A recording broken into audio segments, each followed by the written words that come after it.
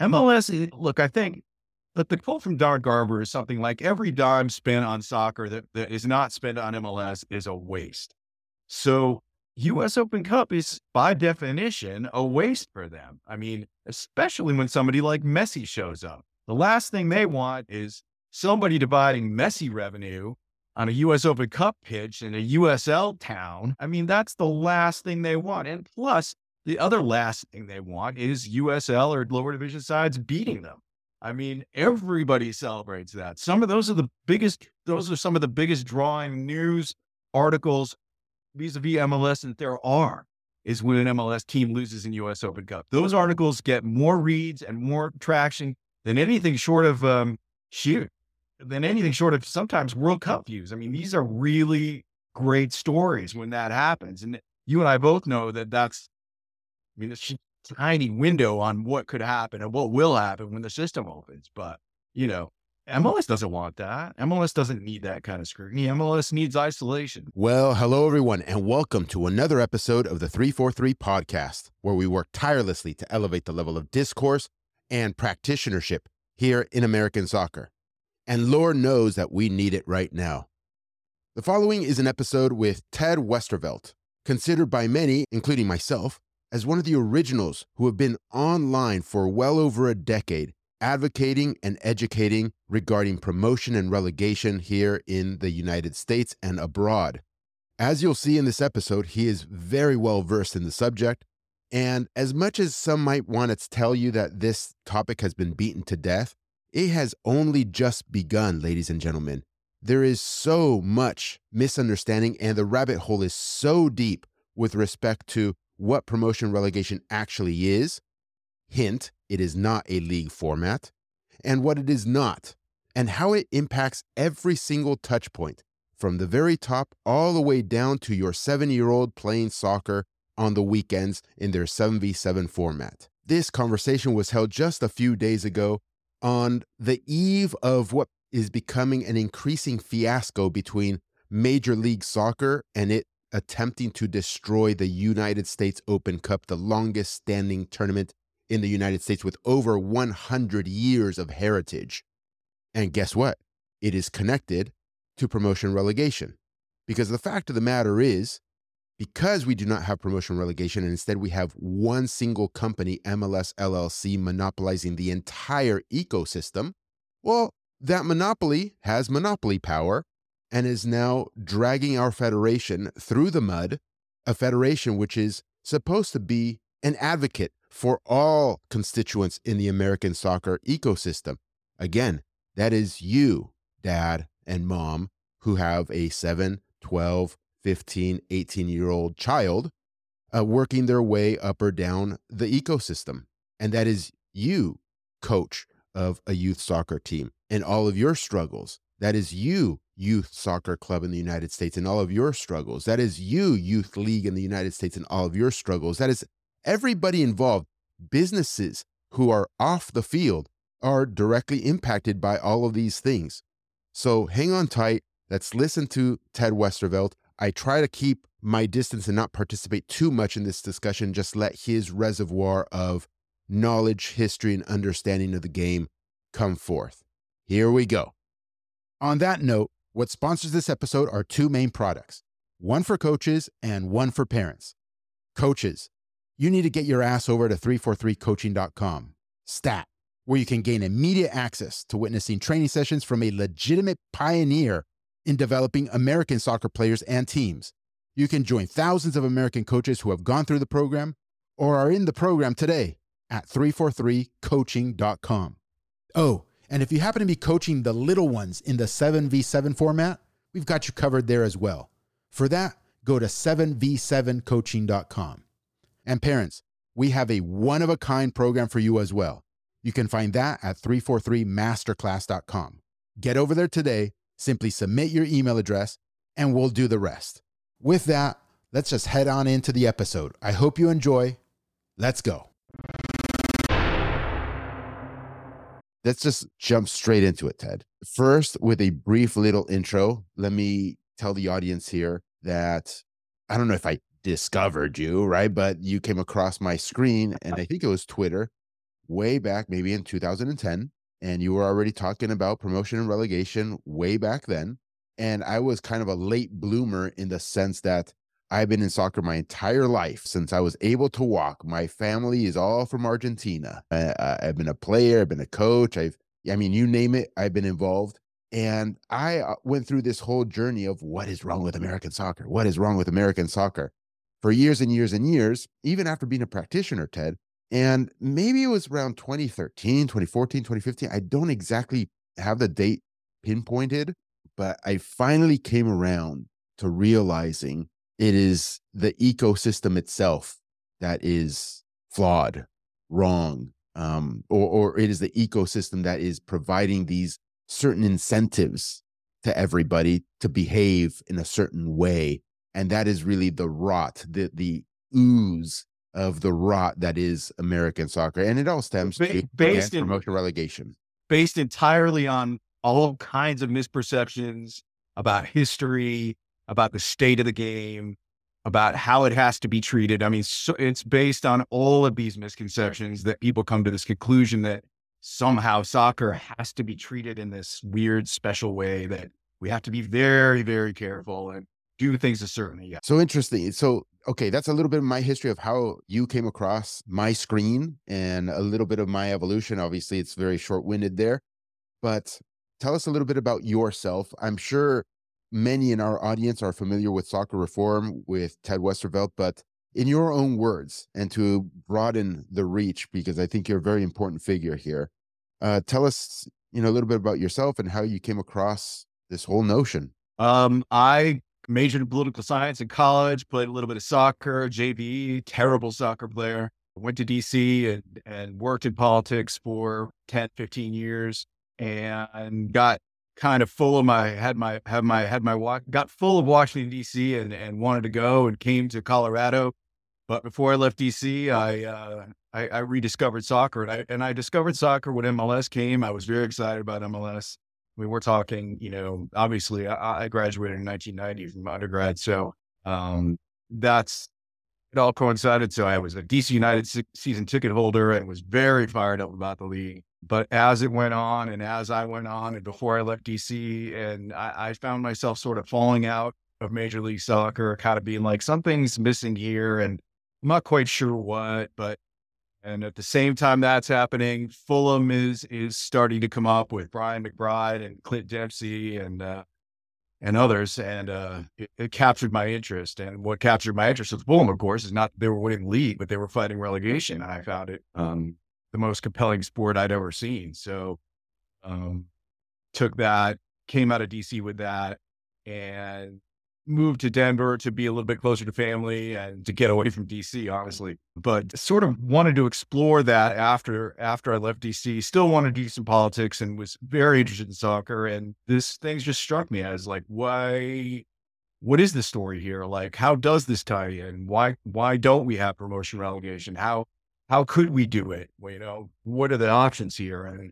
And that led me to start sort of poking around on social media, put up a website, ran into just all kinds of vitriol, which, I think obviously all that vitriol is designed to make you shut up. But for me, that doesn't work out. So it really got me interested when there was an organized effort to shut people up who were talking about promotion relegation. So now I'm really fascinated and just decide that I'm just going to keep rolling with this and go with it and see where it ends up. Awesome, Ted. Well, from my vantage point, you've been a big influence, especially in those early days. And then, as we all kind of do, we take an idea and then we run with it, sometimes in our own sort of directions. Obviously, you and I are coming from somewhat similar but distinct trajectories as well, right? From my end, the coaching side of the equation, the coaching education side of the equation, the player development side of the equation. The past, God bless you. God bless. Yeah, well, and then the past 8 years, the representing professional players side of the equation as well, and trying to give some of these very talented American soccer players, and people have it wrong. We have a lot of talent in this country. Afford them opportunities, open doors for them that would otherwise not be open for them. And that's been the mission the past 7 years or so. So while we come at it from maybe different angles, I think we both converge to the same fundamental principle, and that is the principle of sporting merit, sporting integrity, laissez-faire economics, for lack of a better term, an open market. Can you maybe expand a little bit on that? Because many folks that I come across, and you talked about a concerted effort online, yes, against promotion and relegation. Many of their angles center around not expanding beyond the sport itself. If you feel me, they're like, Ted, what's the problem? First, it's just soccer, and we didn't really have soccer before. And now MLS is going on 30 years strong, and it's the most successful league ever.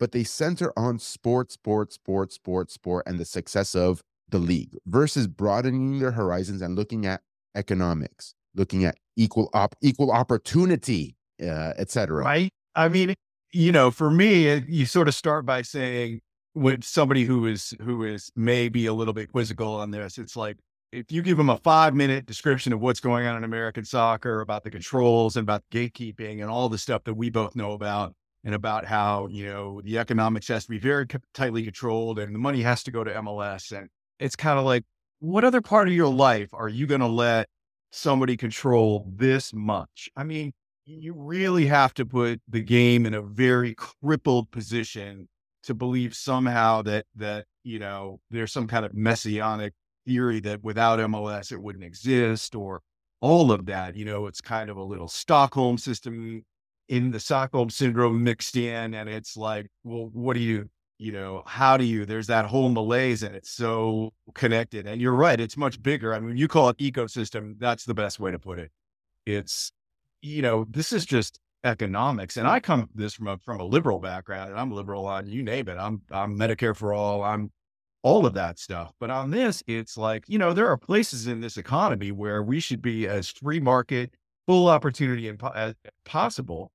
And sports has got to be one of them. I mean, why can't we have an open, why can't this be a meritocracy? There's, I understand that some facets of some sections of the economy, like if you're electricity provider or something like that, maybe you need some controls and some things. We want to make sure that electricity gets to your house and your business and all of this. And we should go to a full open market system. We went through Enron. We went through all that. I obviously don't want that, but we're not talking about, some Public kind good. of critical. Yeah. We're not talking about public good here. We're talking about sports.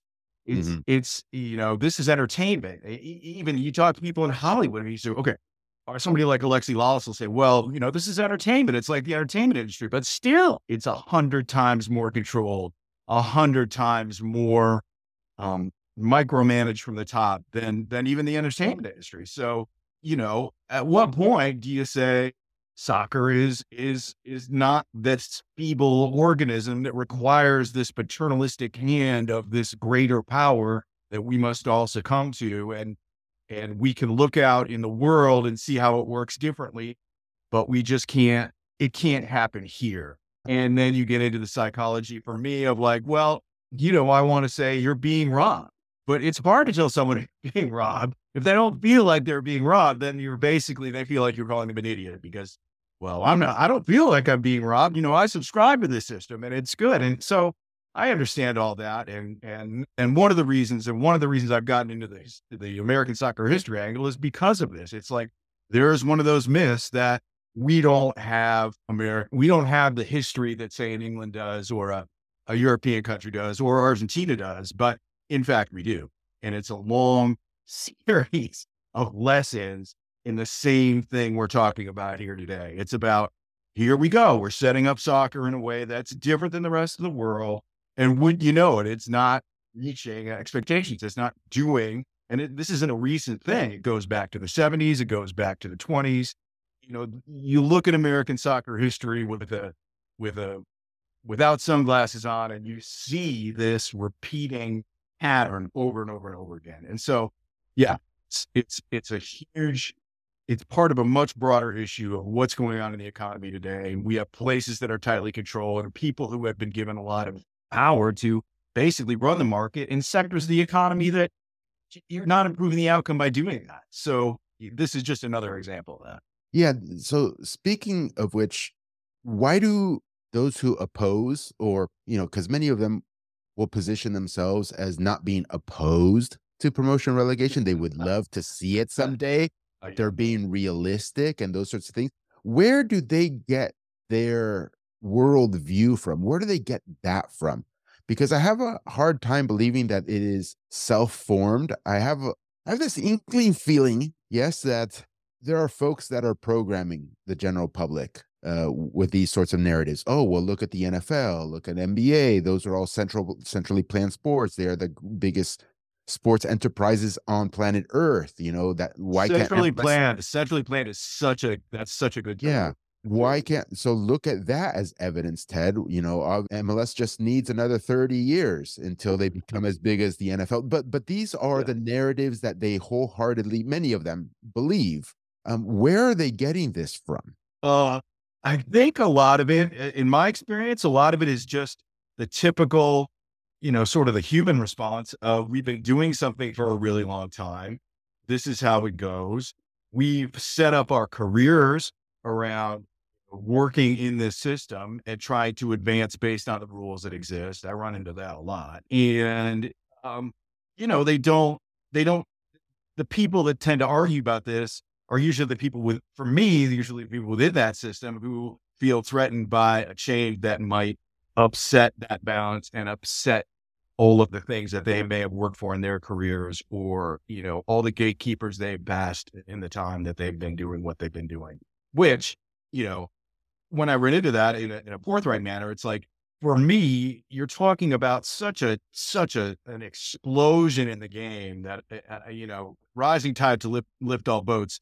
If you're concerned that going to promotion relegation is going to negatively impact your career, to me, you're just like, it's the definition of irrational fear. It's just, you're talking about an explosion of the American soccer economy in a way that it's difficult to find a way that anybody who has experience in the sport is going to suffer in any way, shape, or form. Yeah, I feel as if they have this mentality of it's a zero sum system. If it's not for MLS, then it's like you understand with zero sum. So if you open the whole thing up, they're like, well, where's the pie all going to be? How is it going to be split up? And that they would be losing a piece of the pie if you Right. open it up for more people. And there's legitimate concerns out there. The people who say, well, here's our system in terms of sports leagues are like this. There's legal precedent set up all around them, all the way back to the baseball antitrust exemption, all the way to the NFL quasi antitrust exemptions, all the way through the how the sports unions are tied in terms of once you have a union, once a sports league has a union, that exempts them from a lot of antitrust scrutiny. So all of that system is built in, and the people tend to say, you're trying to take a step out of that system. You're trying to set an entirely new precedent in professional sports that's not, it's just not workable from a business standpoint, the way we do sports in this country. And to that, I reply, well, I'm not really in the soccer business. So I can, I'm in the political business. So I want to see this change that allows that to happen. And I can see the path to that. And every day I wake up, that's the path we're on. Tell us a little bit about that path, Ted, because we always run into this resistance that it's never going to happen. They're so powerful at this point. You have a conglomeration of 30 billionaires with a B together, unified under one umbrella. There's no battling this thing. So, how do we go from here to the promised land? I mean, look, the federation system in my mind is the key to this entire thing. And one of the things that separates US pro sports from a sport like a global sport like soccer is that the global governance for basketball or baseball or whatever global government there is for American football is comparatively weak. And look, I'll be running into people who say FIFA has too much power, FIFA this and that, FIFA's corrupt. Yeah, but you know what? I mean, they have the same rules for all of the game all over the world, and for a global game, they're indispensable. Sure, they have problems, but that this structure gives us a path to promotion relegation that maybe other American sports don't have. I mean, the FIFA precedents are for that. The FIFA statutes are for that. Americans have carved out a little bit of an exemption that probably could be closed up. We're dealing with that. But like I said, I can't emphasize it anymore that the federation structure is key to this. The governance is the key. And so, that'll bridge out to the shenanigans that are going around US Open Cup and how MLS is trying to separate themselves from federation structures. And of course they are, because they want to be like another US pro sport. They don't want to answer to all this governance. They've been chafing at that for forever. And I mean, you look at the Euro Super League, again, you're dealing with, you see sort of the same themes in the Euro Super League plotters, where they want to, they want to save a bunch of money for a few teams and save, some of the teams that have been overspending and doing dumb stuff for years, like the Barcelonas of the world. And okay, but they're chafing at governance as well. But this governance is a problem every day, but it's a problem that it's important to work on, because without it, you're left with an MLS. I mean, an ungoverned monster basically can decide to do almost whatever it wants to do. And look, I remember 10 years ago that people were like, MLS is never gonna, that's your path. That's your meritocracy, US Open Cup, which is ridiculous on its face, because, a one-off tournament, a single elimination, it does not make up for it. It is not going to provide the economic incentive that a fully owned system was. But they said that was your one window, and that could all be over next year. It could be over in months. So again, you're dealing with an ungoverned thing. They shape governance. They don't want governance, and that's why governance is important. Yeah, no, well put. I've been harking at this US Open Cup hostility from MLS for years now, because I think they have been floating out these feelers in public for 5, 6, 7, 10 years now about, oh, the Open Cup isn't that important, that, let's downgrade it every which way possible. They've been trying to undermine and sabotage it forever, Ted. And I raised the warning flags, as I'm sure you did as well, years ago. And now it's coming to a head finally, because of that divorce, it seems, between Soccer United Marketing and the federation. At least that's what it seems from the outside, right? It used to be MLS, through its Soccer United Marketing property, was, controlling the U.S. Soccer Federation. The control was easily identified and easily mapped out on paper with the sum, and recently it is better, right? It feels better. And the fact that we're having this conflict at all, I think there are people within U.S. soccer who want to. And I know some of the people who are on this promotion relegate bandwagon with me, really believe that the federation can be changed from the inside. And I'm of sort of the opinion we've got to organize another organization, not a separate federation, but to organize as a group of people who aren't the people who aren't trying to get into Don Garber's pockets, and who aren't trying to, find a way to do that, who are just trying to make American soccer the best they can. That's all my dream. But still, yeah, I mean, at this juncture, there are slight openings, and it's great to see. Now, the departure of Division I from the U.S. Open Cup would be a very bad development, but I'm not sure they can get away with it. Why would that be? First off, can you just explain to the audience here, because I'm sure many of them would like to hear it. Why do you think US or MLS wants to exit the Open Cup? Because they will read the media Muppet narratives. Oh, well, the MLS schedule is so congested now. They have so many things, so many responsibilities, so many things going on. The Open Cup doesn't bring enough revenue. Never mind that's MLS's fault that they never developed the Open Cup. But they will hear all these nonsensical apologist narratives from those who cover Major League Soccer and kind of buy it hook, line, and sinker. They are there to manufacture consent, Ted. Right. That is their only job, these media guys. And it is our job as independents to kind of say, hey, everybody, that is not true. Here's the real, biscuit. So maybe inform the public a little bit about that. Well, I mean, the U.S. Soccer, since the Sum departure from U.S. Soccer, has done more to bolster U.S. Open Cup than at any time since I've been following the issue. So you have they've pumped more money into it. They pump more organization into it. They pump more promotion into it than ever before. So of course it's, MLS. Look, I think that the quote from Don Garber is something like, every dime spent on soccer that is not spent on MLS is a waste. So U.S. Open Cup is by definition a waste for them. I mean, especially when somebody like Messi shows up. The last thing they want is somebody dividing Messi revenue on a US Open Cup pitch in a USL town. I mean, that's the last thing they want. And plus, the other last thing they want is USL or lower division sides beating them. I mean, everybody celebrates that. Those are some of the biggest drawing news articles vis-a-vis MLS that there are, is when an MLS team loses in US Open Cup. Those articles get more reads and more traction than anything short of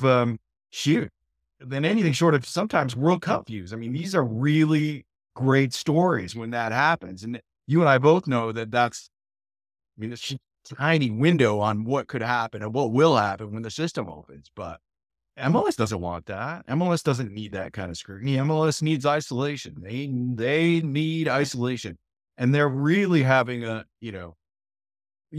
European Super League isn't going very well, but they've been able to help close Mexico and bring the Mexican clubs and bring Mexican soccer down closer to their level so that they didn't have to try to even aspire to get up to that level. So again, it's sort of the closed league mentality incarnate when you're talking about this stuff. Got it. So the latest developments, because it was in December when Don Garber first came out and said, hey, we're pulling out of the Open Cup. And then there was quite a backlash, I would say, from the public, where even MLS reporters kind of had to chime in a little bit and say, well, it's not a great look. Maybe it's not the best thing to do. It got to that point, Ted, where they even had to kind of say a little something positive about the Open Cup. These are the guys that were telling me for years that this is you don't have promotion relegation, but you have the Open Cup. And they know who they are. And you can't just make all that go away. So, they've got to cover their own butts when it comes to this stuff, because this has been one of their talking points since I started doing this. Yeah. So there was a backlash, and MLS, in conjunction with US Soccer, clearly came out with some public statements saying, well, US Soccer was saying, no, the request from MLS to have their third division, basically academy, participate in the Open Cup has been denied. And everybody celebrated as if that was some sort of big win. Oh, yeah, US Soccer put their foot down. And I immediately went out and said, guys, what are we talking about? This was no victory. US Soccer did not put their foot down at all. They did not say, hey, you must They put their foot up for the first time in a long time. That was to see, but you're right. For me, all they did was leave open a giant loophole. Correct. They left it open as for a negotiation in the future, which is where we're at now, Ted. A couple of days ago, it came out in the news cycle. Hey, it looks like, MLS and US Soccer are talking things out to see how or what can be done about this Open Cup situation. And the latest that I read is that maybe there's going to be a reduced number of MLS first teams in the Open Cup. So that is unacceptable. Absolutely unacceptable. It should be black and white. Yesterday it came out that some people are saying behind closed doors that MLS is just trying to scuttle the whole tournament. So, I mean, and that's some MLS owners have been doing that for a long time, according to Adrian Hanauer, like 10 years ago said that. So Sounders owner. So, it's the same culprits. It's the same stuff. Yeah. And let's be clear. This impacts everybody. This impacts everybody who is not MLS. I mean, USL, obviously, the business owners of those clubs, they get shafted. The players on those teams, they get shafted, don't get exposure. The coaches, the coaching staff, everybody who works for a particular USL club and lower division than USL League One, you name it. Everybody down the chain is getting the shaft by this occurring. I don't know how any self-respecting journalist can just turn a blind eye to it. I mean, look, you said something before about people bringing up the NFL or Major League Baseball or the NBA as these examples of the greatness of the U.S. system. Here's how that system works. An NFL team is worth, or an NBA team is worth X amount of dollars because there's no competition. Because they absorb, I mean, you look at English soccer, of course, the Man Cities and all of those clubs, the big six, are going to be like hugely overvalued compared to everybody else. But the lower division sides are worth something.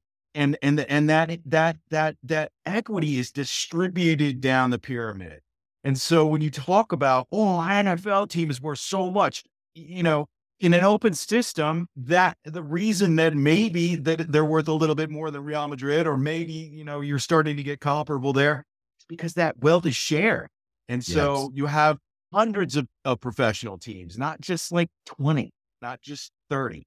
And they're all sharing this equity. They're all sharing this value. And that's one of the things that I try to tell the people who say, well, look at the NBA is, those teams are, no, it doesn't work like that. It's because that value is simply lifted from the teams that are being denied opportunity to reach the top play. And frankly, why do you care as a spectator?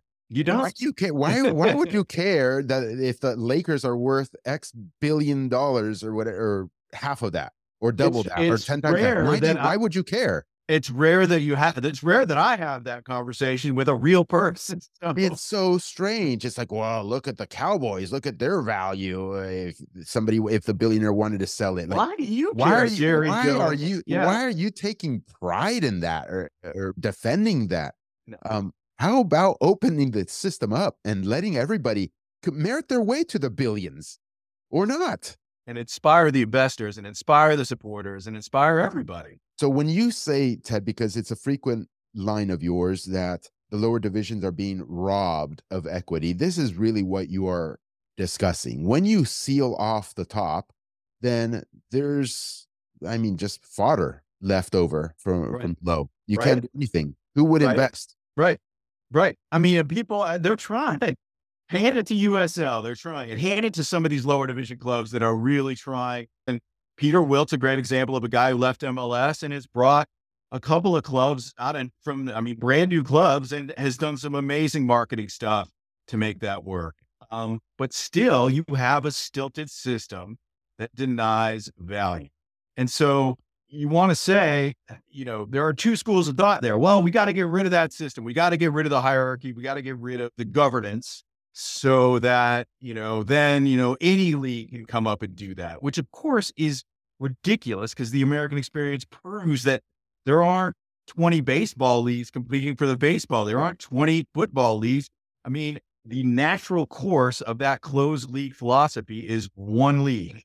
It's one organization that survives. The rest get wiped out. And so there's anybody who wants to come out and argue that, you come at me. It's such an easy argument to defeat, but that's kind of the one they're trying to put out there. Well, anybody could be D1 now. Oh, look, we just gave the new USLW league. They got the Super League. They got, now they've got a D1 section. I mean, look, anybody could do this, but the natural progression of American sport is to wipe out all competition, and then to create a system of artificial scarcity that increases the value of your own team. So that's how anti-competition works. And I know it's a big American tradition, but it's not one that we can't undo. Right. And actually, USL giving it the old college try and all the other ones, and being successful at it to a certain degree, I think is a testament to the enormous size of our soccer market and the hunger that exists in this country for it. Somebody like USL can just pop up these teams all across the country, dot the whole country with them. And Ted, they're being quote unquote successful relative to other second divisions across the world. They are getting 3,000, 5,000, 7,000 people in their stadium. And as of 10 years ago, 7 to 10 years ago, second division US soccer, ASL and USL at that point, were more than competitive with minor league baseball. I mean, and beating them in crowds. And you're right. It just speaks to that potential, and it speaks directly against the people who say this isn't a soccer country. That's the problem. That's why MLS struggles to get fans. That's why it's a circus. That's why they got to bring in Messi. Is that true? That's why it works like that. But you and I both know that that's not true. It's not true. It is not true. San Antonio FC has done some remarkable stuff down there. And even Sacramento, you remember what Sacramento's first season? They were drawing 20,000 fans there. And the next step though, I is mean, impressive. Park Rangers were outdrawing Right. AAA minor league baseball teams. I mean, come on.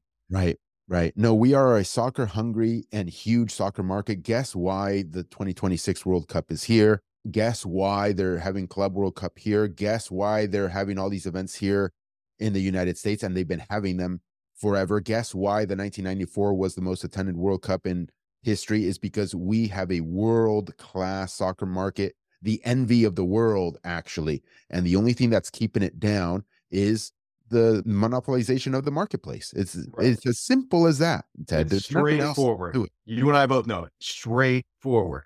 So Straight so and Rude Hullett said it too.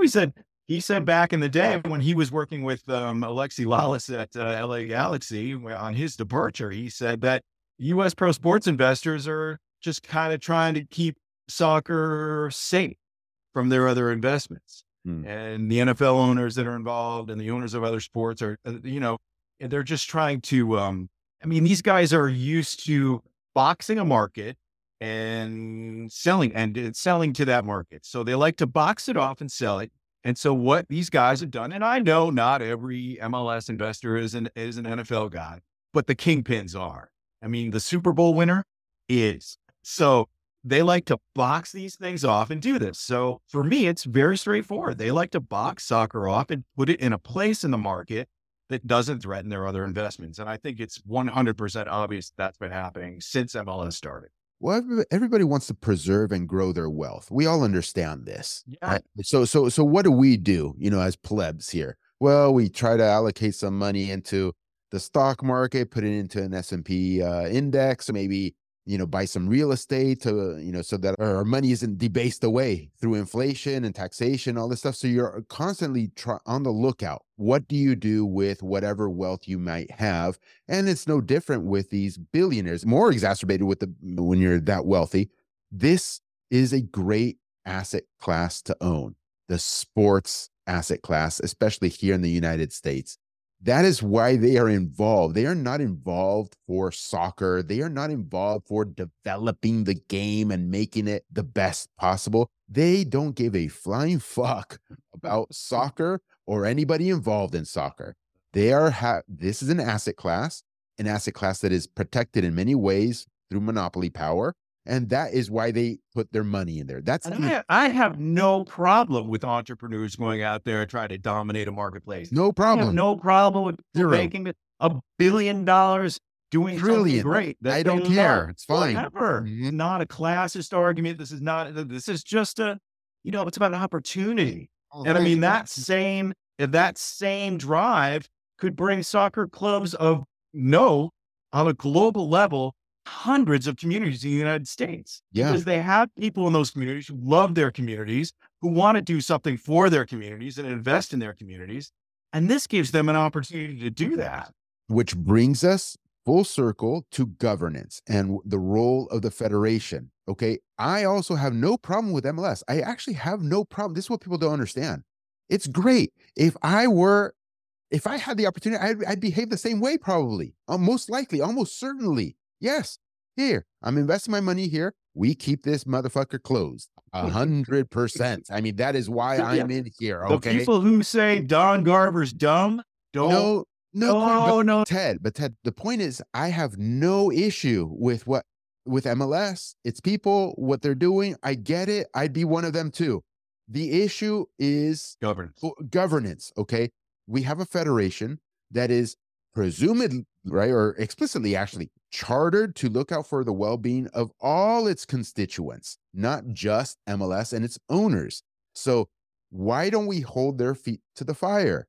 And this is a great opportunity. This is a referendum on the fan base right now and on journalists and media with this Open Cup fiasco. This is an inflection point, Ted. This is it in many respects.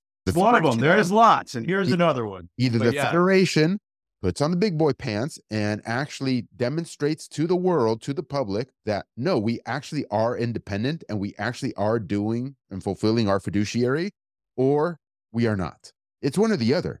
It's straightforward. It's straightforward. And there are people in U.S. soccer who believe this as strongly as you and I. That's what I can say. So how this spins out is still anyone's guess. But But Ted, in my opinion, and maybe you have another view, you look at the president of U.S. Soccer now. It's Cone, and you got these people on the board of directors. They are, and forgive me, I can't find another word. They're just totally compromised. They are instruments of Major League Soccer. I mean, not necessarily directly. It's just they know the incentives are, hey, if I oppose Major League Soccer, my career, my future, my aspirations are under threat. Well, there's no revolving door to MLS once you come out of U.S. Soccer opposing MLS. Right. Right. So if you want to, you can't feed your family on future promises of promotion relegation. So So we they, need they have to do what they have to do, and other people have to do what we have to do. right. No, we need independent directors there, and none of those directors are independent. I mean, there are people in U.S. Soccer who are, I think, looking out for the best degree, and there are people in U.S. Soccer who support promotion relegation. Now they can't. It's not. I don't think that that's something they can speak up on. But I think that look, we saw a little bit of it when some did finally lose their interest in U.S. Soccer, and we at least on paper split those two. So despite all of this, and despite all MLS's trouble, I mean, I think a lot of this Open Cup and a lot of MLS acting out right now is because of that, and I think that's a good thing. So hopefully U.S. Open Cup works out. I think it would be a real shame if they managed to shut it down altogether. That would be, in my mind, ridiculous. But that's one of the things that's being discussed, and I think if U.S. Soccer goes down that road, I can't think of many bigger derelictions of just basic responsibility than that. I mean, here you have one of the most legacy-laden tournaments in the world, unknown, unheralded, but yet just a gigantic, I mean, it's a monster of possibility, that tournament, and it's never been fully fleshed out. And I think you and I agree that MLS never wanted to see it fleshed out. And yeah, they really shoot themselves in the foot if they do this wrong. I imagine they're contemplating shutting it down because that's the way that they can bypass the professional league standards. It's a legal escape route. Just shut the whole thing down, and then there's not a compliance issue. Right. If it doesn't exist, there's no compliance issue. Yeah. So but that is such a dereliction. I mean, it's epic. And to anybody out there, follow me on Twitter, Soccer Reform. Go to LinkedIn. I'm on LinkedIn. I mean, you'll see every day U.S. Open Cup has an amazing history. It's not some quaint tournament that of amateur sides that goes all the way back to, 1920. It's a professional tournament. They had to devise an amateur cup in the 1920s because there were too many professional sides competing in it. The amateur sides couldn't even get a leg into the U.S. Open Cup. So they needed an amateur cup. So let's be clear about that. But American professional soccer has an amazing history, and the fact that we don't know about it is one of the saddest things out there. Yeah. What is your opinion on Don Garber being part of the board of U.S. Soccer? I mean, do you I mean, at the end of the day, it's par for the course in terms of having federation. It's all the other mechanisms in there and the pro leagues. I mean, I'm no expert on how to detangle or how to even describe it, but the conflicts of interest are naked at this point. And, Cindy Cone is, I don't know Cindy Cone. I've never met Cindy Cone, but the way that Don Garber is handling her and the way that he introduced her and is bringing her through the system clearly indicates to me that it's, he's bringing up somebody who's looking out for him because he's looking out for her. So there are myriad problems, and so much money is in MLS depending on how you read the balance sheet. So, yeah, it's a conflict of interest, and it goes fairly deep. And a lot of the other folks in U.S. Soccer in the upper echelons have been groomed at this point by MLS and are in there to do the work of MLS, basically.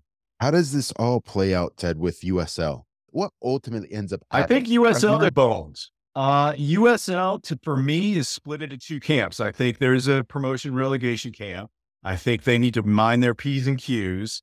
And there's a merger camp, right? And who think that at some point MLS is going to either merge or do what they've done with other USL clubs, is do this bogus promotion and pull them out of USL and get them into MLS, which is completely against FIFA statutes. But MLS has gotten away from this before, but FIFA has complained. And, you can see that it's sort of slowed down over the recent years. The newer clubs now are not the Sounders and the Cincinnati FC, and they're not just grabbing these clubs and pulling them up. These are actually the new clubs in San Diego and St. Louis, and so they're being a little bit more careful about that. But there's one thing about U.S. pro sports mergers that is incontrovertible, and that is, you look at the NBA merger, look at the AFL merger with the NFL.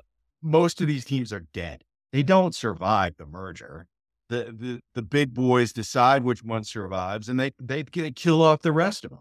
So I hope that everybody understands that. And so if you're going to roll the dice with MLS and you're in USL, and you're hoping that they rescue you from USL at some point, or they pull you up, I don't think FIFA's having that anymore.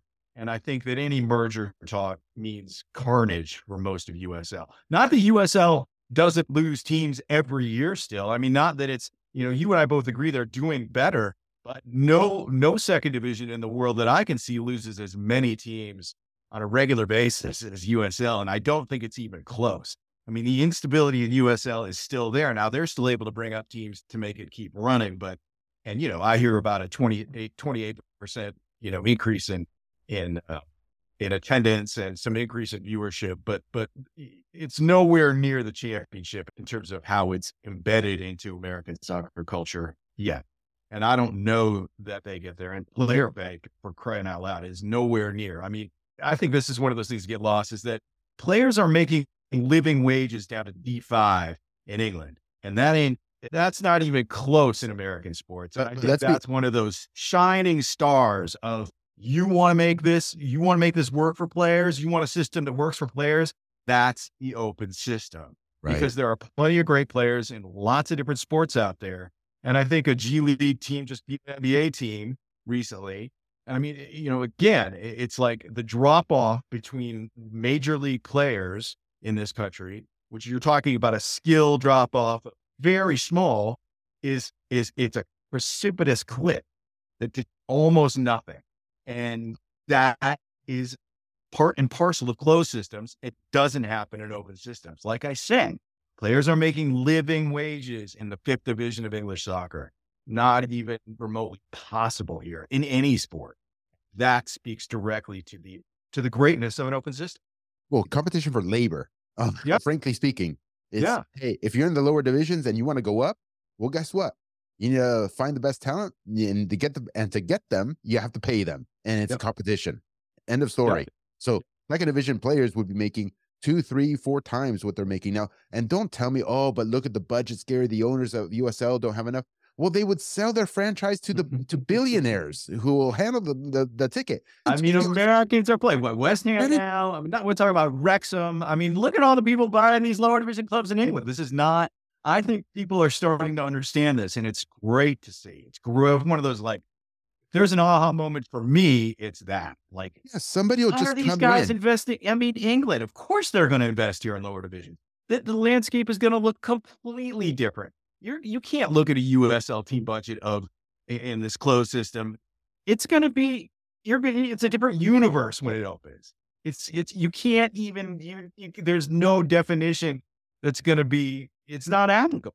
Well, whoever owns the new MLS franchise in San Diego now, well, they wouldn't have been able to do that. They would have instead maybe bought the Loyal, right? And just infused their cash through the San Diego Loyal. Or there's 50-year-old clubs down there too, the Nomads, or there's Nomads Albion, who just shut down their 4th tier team. You name it. I mean, there are teams with history, and San Diego Soccer, even in San Diego, there's teams like that. It's not just in New York. It's not just at Boston. Like, soccer history is all over the place here, and we're just not even. Yeah, I mean, I'll get on that soapbox forever. So you probably understand. Well, we're not even we've probably tapped 10% of the potential in this country. Barely. If that, I would go lower. I think we're at like 5%. I mean, the first sport who really opens to promotion relegation, and I mean in a serious way, it's going to be. I mean, baseball would become the top sport in the United States again if when they open, and I think there's a shot that they will open. But again, it's a much tougher ask for a baseball to open than a soccer to open, because we have the precedents, we have the governance, we have all the systems in place to make open soccer work in the United States right now, where baseball is going to have to come up with it from scratch. So that's why soccer has such an advantage when it comes to opening. Yeah. God damn it, Ted. But in many respects, sometimes give me your take on this, Ted. So many folks say, oh, follow the money. It's about the money. I have a different view. Money, yes, quite important. No question. Power is so fundamental as well. So it's the concentration, it's the consolidation, it's the pursuit of power in many respects. It's not the pursuit of money. These are, if you look at the balance sheet of an MLS portfolio, I would say portfolio. So a lot of the people that are invested are looking at this in terms of a portfolio, which I think then you're in a different realm than just how much does my MLS team make? I mean, they're looking at this as their group of holdings, right? So, and I think that and the system opens up for MLS to be treated in a slipshod manner because of that. That's kind of where I would say, right? Yeah, because a lot of the fan base gets stuck in the mud saying, "Oh, well, Gary, they should develop players to sell them for 5 million or 6 million or 10 million to Europe, and that's a great business. That's what the owners want." I'm like, guys, $6 million to Arthur Blank is lost in his couch somewhere. It means nothing to these people to sell a player for $6 million. Sure, it helps with operations, running the business for the general manager to have some money and hire people or whatever. But from a big picture perspective, that is not the business model. People need to understand. Arthur Blank's portfolio. And I mean, you can't help but be impressed by the presence, the soccer presence in Atlanta and how they managed to access that. And Atlanta United, it's remarkable. But then that becomes one of those examples of any team that's supported to the level of an Atlanta FC or a Seattle Sounders. I mean, that any team that's supported to that degree in the world is either a world-class club or pushing a world-class club. Yeah. And I mean, if you're a supporter of one of those teams, it seems to me that you should notice that whatever's happening to that support, it isn't going towards making that club a world-class club. It's being siphoned off into the operations world of MLS somewhere to go somewhere else, to do something else, to pay back someone else, to who knows? But that's sort of the fundamental disconnect. And that's why, to me, that's one of those things where MLS loves casual fans. Because if you get serious enough to care where your support is going, and you get serious enough to care that your world-class support is producing a piss-poor franchise that's limited to be something at best championship level and probably League Two level in England. I mean, it's like if you're a real supporter, you're going to notice that and say, that's got to end. I want my support to be spent on my club. But again, here we are in American soccer. No, I think you nailed it. The MLS loves the casuals. They like it. They want Alexi Lalas again. I like going back to the forth of Alexi over the years because he says it. It's like, well, if you're going to MLS game, you're choosing between mini golf and going to the movies and going to Applebee's, or maybe we'll go to MLS. And I'm like, that's not be in that category. It. The reason it's there is because MLS wants it there. That's the only reason it's in that category. And nobody's making that choice with an NFL game, by the way. I mean, are you kidding? And at the end of the day, nobody's making that choice to go see Messi, because by the time you bring a family of four to a Messi game in MLS, you're spending $1,000 just to get in the door. So, the screwy economics of American soccer. Ted, send us off with some hope here. Look, I mean, is there light at the end of the tunnel somehow? To me, it's been straightforward since about year 5. And that is, initially I said, well, let's just have another federation. Another federation is a giant waste of time, really, at the end of the day. But then I was thinking, well, let's just have an organization that can be a member of U.S. soccer, that can carry the interests of the majority of American soccer folks who believe in an open system. And I do believe it's a majority. So if there was an organization for those people that was in American soccer, and I think we inch closer to this every day, that starts to change the dynamic. And I think an organization like that can draw some serious institutional support as a nonprofit.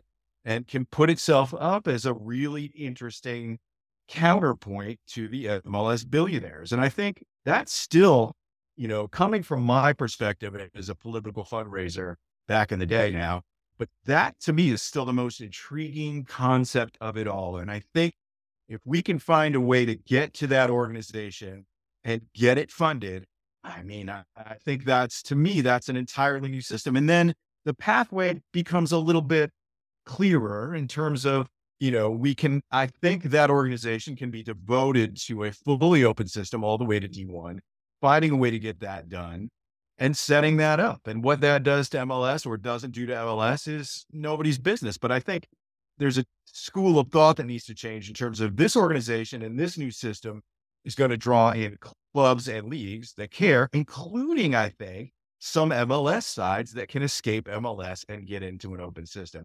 And I think that to me, that's the most obvious way to move forward. And I think that's part of the reason that some of the people have so vehemently disagree with me because I think it's a real threat and I think it can really work. What would this organization be doing specifically? It would be setting up and implementing an open system for American soccer. And it would be doing what U.S. soccer doesn't do. It would be setting that up, doing it, and getting it sanctioned. And doing it with or without U.S. soccer, honestly. But I think as a member of U.S. soccer, it has a much better shot. And I think in our current environment where we're finding a little independence at U.S. soccer, I think this is about the most fertile ground we would have for that organization in years. So maybe since MLS started. So for me, that becomes, we can find a way to get that off the ground, get it funded. Honestly, devising and implementing that system. Also, I think it makes sense for that organization to go out and promote the values, to maybe do kit sponsors, to maybe do anything to get the new word out there that this is that this is going to happen. And I think if it works, you're going to see the values of clubs go up. And I think if that happens, there's no stopping. And I think I don't think that's a tall ask because a lot of clubs out there, as you and I know, are worth about as much as, 5 used Toyota Camrys. So I think you can find a way to raise the value of these clubs in a system like that. Suddenly you have some momentum that we don't have right now. So hopefully we can find a way to make minds meet and get that off the ground, at least that mind. But we can continue to go on and talk about it. And I think it's only going to get bigger, but I think the way to shortcut it is that organization. Got it. And it would be a member of U.S. soccer. I think it would. I think it can be. I think it should be. That's going to be up to U.S. soccer, but I think it should position itself to be a member of U.S. soccer. And then it can take all of that off. And, I've heard a lot of legal concerns over the years in terms of, well, how do you manage, how can U.S. soccer and the Sherman Act and can they mandate leagues and how much legal authority do they have to sanction this and do that and do this? And I think this organization takes that off of their plate and turns it into an easier sell in terms of how it deals with amateur sides and professional sides. Maybe it's two separate organizations. It can be flexible in a way that U.S. soccer cannot be flexible. As a gigantic organization like U.S. soccer, I think that opens it up to more legal proceedings than a smaller organization within U.S. soccer. So I'm probably going to have you back on here at some point in the future to maybe flesh out the details of this, because this is new to me, this concept that you're throwing out there. But suffice it to say, just one point of clarity.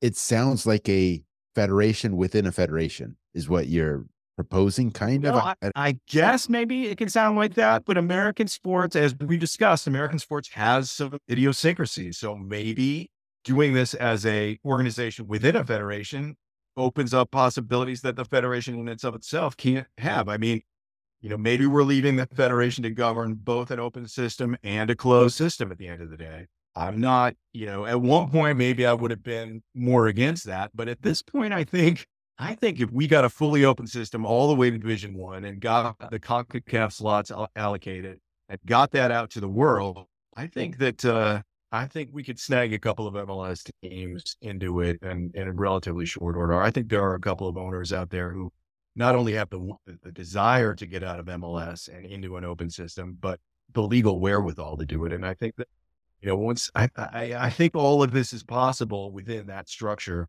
And I think, I think it's going to need attorneys to figure that out for 100% sure, but I think it can be nimble enough and flexible enough so that we can make it work. Well, in the meantime, we have to continue rallying support. Oh Yeah. yeah, And educating. absolutely. Absolutely. And that's the most important thing. And I think your point about the ecosystem is always one of the best points. And if people, this isn't about USL doing promotion and relegation with itself.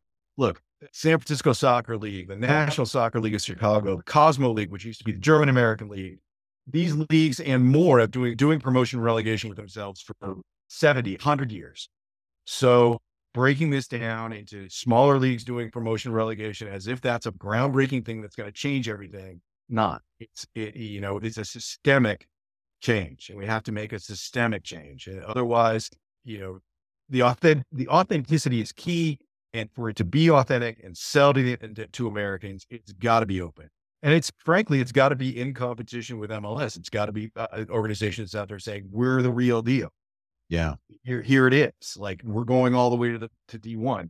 This is how we're doing this. We're going to build an authentic soccer system in the United States. So, but it's about that. It's about those broader economic concepts. And I think those are the concepts that you and and that everyone I know deals with in their everyday life. Like, why are you letting somebody else dictate? Would you let somebody else dictate how much your house is worth or how much your assets are worth in other parts of your life? Yet, here's what you're doing if you're in the business of American soccer. If you're a U.S. lower division soccer owner, you are allowing somebody else to decide how much your product is worth and not the consumer. Yeah. Those people aren't deciding. Yeah. No, or deciding how far your kids can go, frankly speaking. How far can your kids go? They are deciding that. They are limiting the number of kids that can actually go somewhere. Yeah, make a living, go somewhere. End of story. That's that whole thing about fifth division soccer in England. I mean, there are kids making a living. And frankly, if you imagine this getting out in the African American community with basketball, I mean, there are plenty of kids who are coming in just under the NBA level who make jack. Yeah. Who can't, who play street ball. You know? It's like, well, we really have, we really have this distorted view that the cream rises to the top here in this country. And it's something that's simply not true. It is the cream that you see were selected for. It wasn't a meritocracy that got them there necessarily. I mean, sure, players have to do their part, but there's a gatekeeper that says yay or nay. And once they say nay, and here's the critical point, once they say no, there's no path for you to come back and get a yes. Everywhere across the world, if a club says, no, you're not good enough for our first division club or whatever, great. But there's a path to get there, right? You start in the third tier, the fourth tier, the second tier, and you can earn your way up there through the success of the club that you're currently at. Unlike the MLS draft, where I've seen statistics of 90% of those players selected in the draft aren't playing professional soccer of any kind within 3 years. Right. Yep. It's a joke. It's a straight up, if that's true, it's a joke. And I mean, why are you even doing that? What's the point?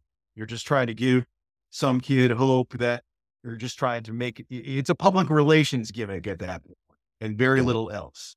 Ted, I know it's noon there, past noon for you. Any last thoughts or remarks, things that, you think you want to put out there? I know that I've discovered that people have trouble with epiphanies these days.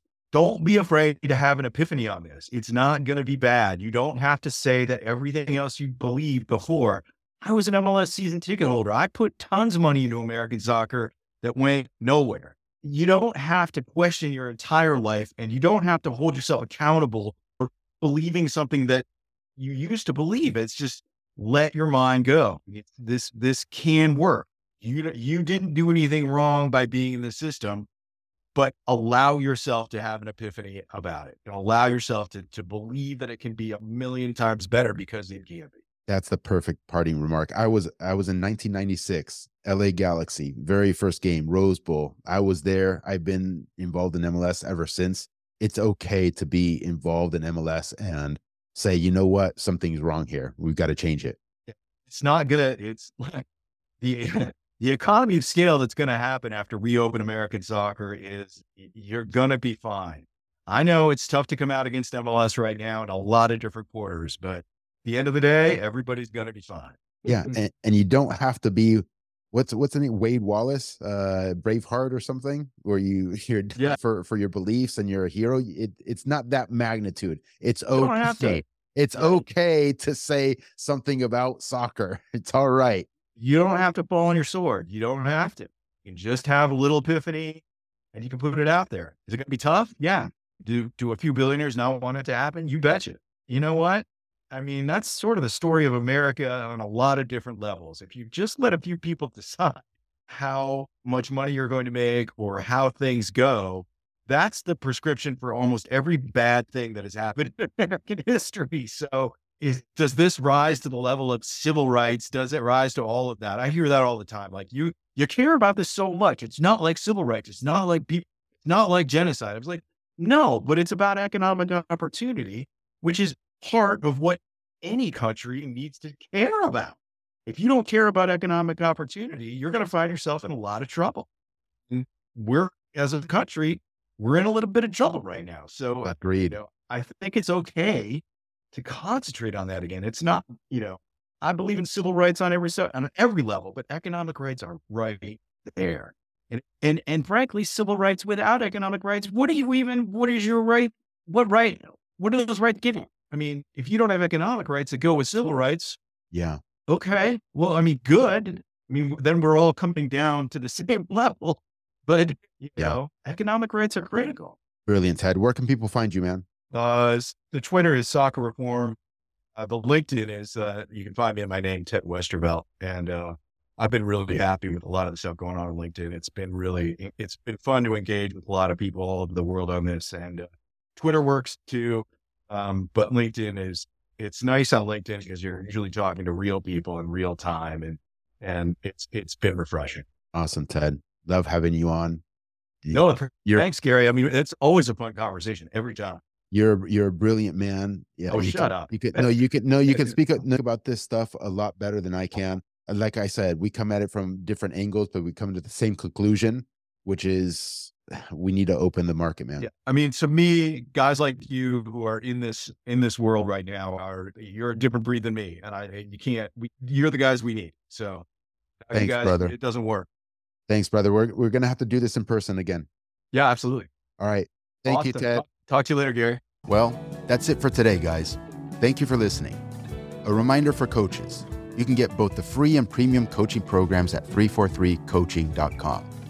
Don't let anyone tell you your teams can't win by playing dominant, possession-based football, while also developing individual players to the highest levels. Nonsense. We've proved it at every single level, and so have hundreds of serious member coaches across the country.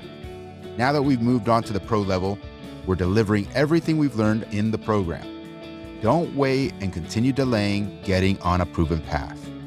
And parents, 343masterclass.com is where you want to go to get a working compass for navigating the American soccer landscape with your player.